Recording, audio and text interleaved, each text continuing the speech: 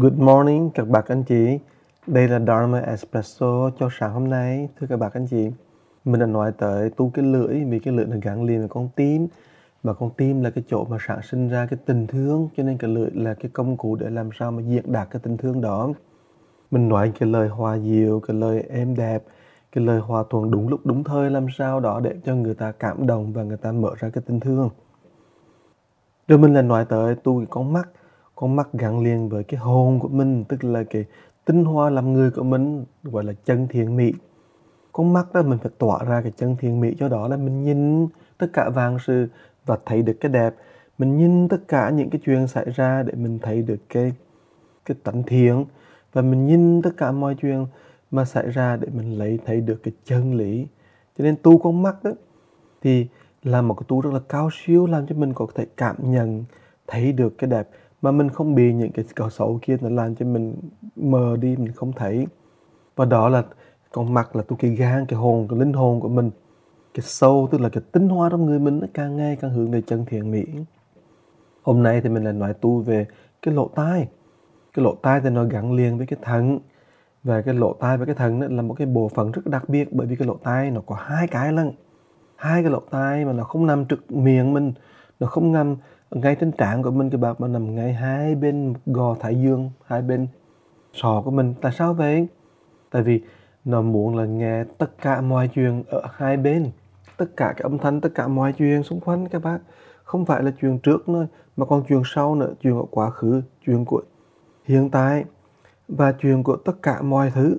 Đó là cái lỗ tai là muốn thu hoạch tất cả mọi thứ, chứ nó không phải là những con mắt chỉ thấy phía trước mà không thấy phía sau, chỉ biết được nhìn cái hiện tại mà không thể nhìn được cái quá khứ. Cái lỗ tai nó đặc biệt, nó rất là toàn diện như vậy đó, cho nên nó đòi chúng ta là hãy làm sao mà sử dụng cái lỗ tai này hai cái lần bác, để mà làm sao mà chúng ta có thể lúc nào cũng nghe mà lắng nghe toàn diện, cả tốt, cả xấu, cả đúng, cả sai, cả thiệt, cả láo, tất cả mọi thứ mình nghe. Và các bạn thấy không, khi mà cái lỗ tai mà nghe rồi tất cả đó, bạn thấy cái lỗ tai nó đi vào trong, thì càng đi vào trong nó càng tối lại, giống như là vào cái hang động vậy đó. Thì cái hang động đó nó dẫn tới cái chỗ là mình gọi là cái thận. Thì thưa các bác đó, cái hang động là nơi tối tăm, là cái nơi mà mình biết rằng đó, là đầy những cái sự sợ hãi trong đó.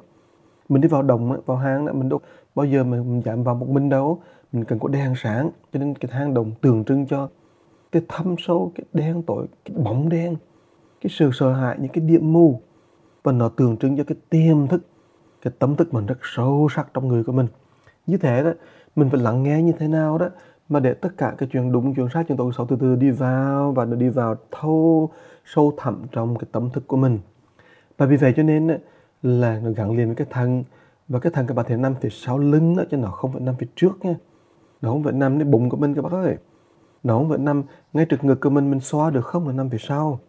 Thì thưa các bác đó, bởi vậy cho nên đó, là khi mà mình lắng nghe đó, thì thường thường đó, những cái chuyện mình nghe rồi đó, nó đi vào trong tiềm thức. Nhiều khi mình đè nén, mình cho nó vào trong bóng tối.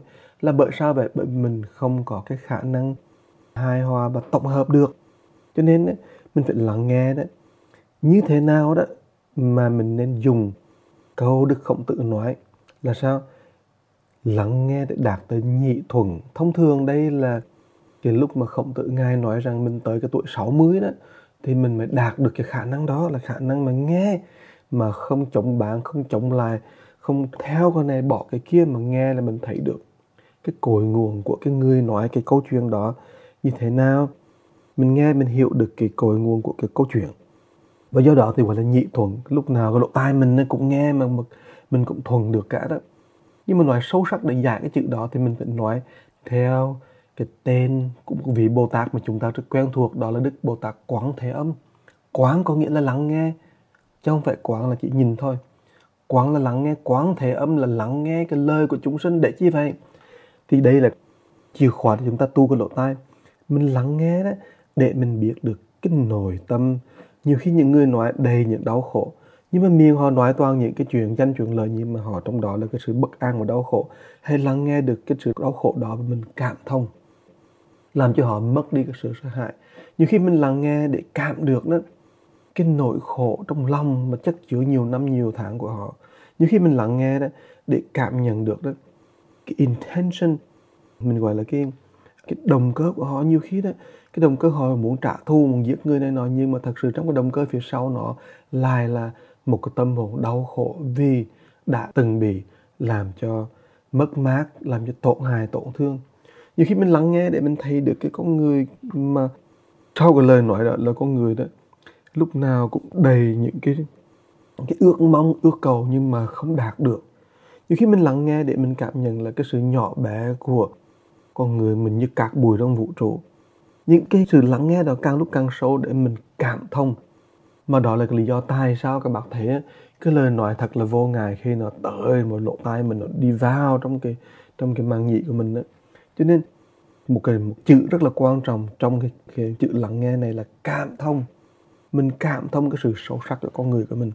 Và cuối cùng cả đó, mình nghe, thế nào là lắng nghe để đạt được cái sự cảm thông. Nhưng mà có một cái đó, nó rất đặc biệt là mình nên học theo cách Đức Quang Bồ Tát. Ngài nói đó, mình nghe như thế nào để mà mình thông tới cái chỗ đó mà chân tâm. Nên Ngài ngoài cái phương pháp lắng nghe của Ngài là nhị căn viên thông, làm cho cái lỗ tai của Ngài đó là có thể nghe mà nghe toàn diện. Viên là toàn diện, thông là cảm thông tới tầng cái chân tâm luôn. Mà tầng cái chân tâm là lúc nào đó mình cũng thấy cái chân, cái thiện, cái mỹ, cái đẹp của tất cả chúng sinh, tất cả mọi người. Chứ không phải là mình chỉ nghe cái nỗi khổ thôi.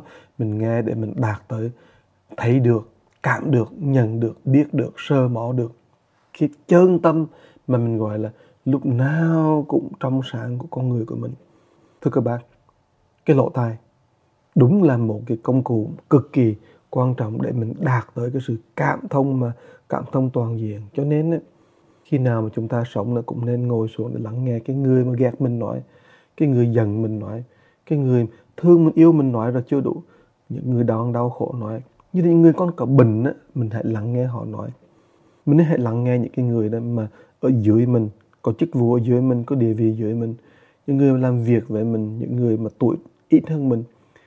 Thì khi mình tập lắng nghe như vậy thì mình mới cảm thấy được đó, nó quá hay đi. Vì nó làm cho con người mình toàn diện, nó làm cho người mình trở thành viên thông đó các bạn.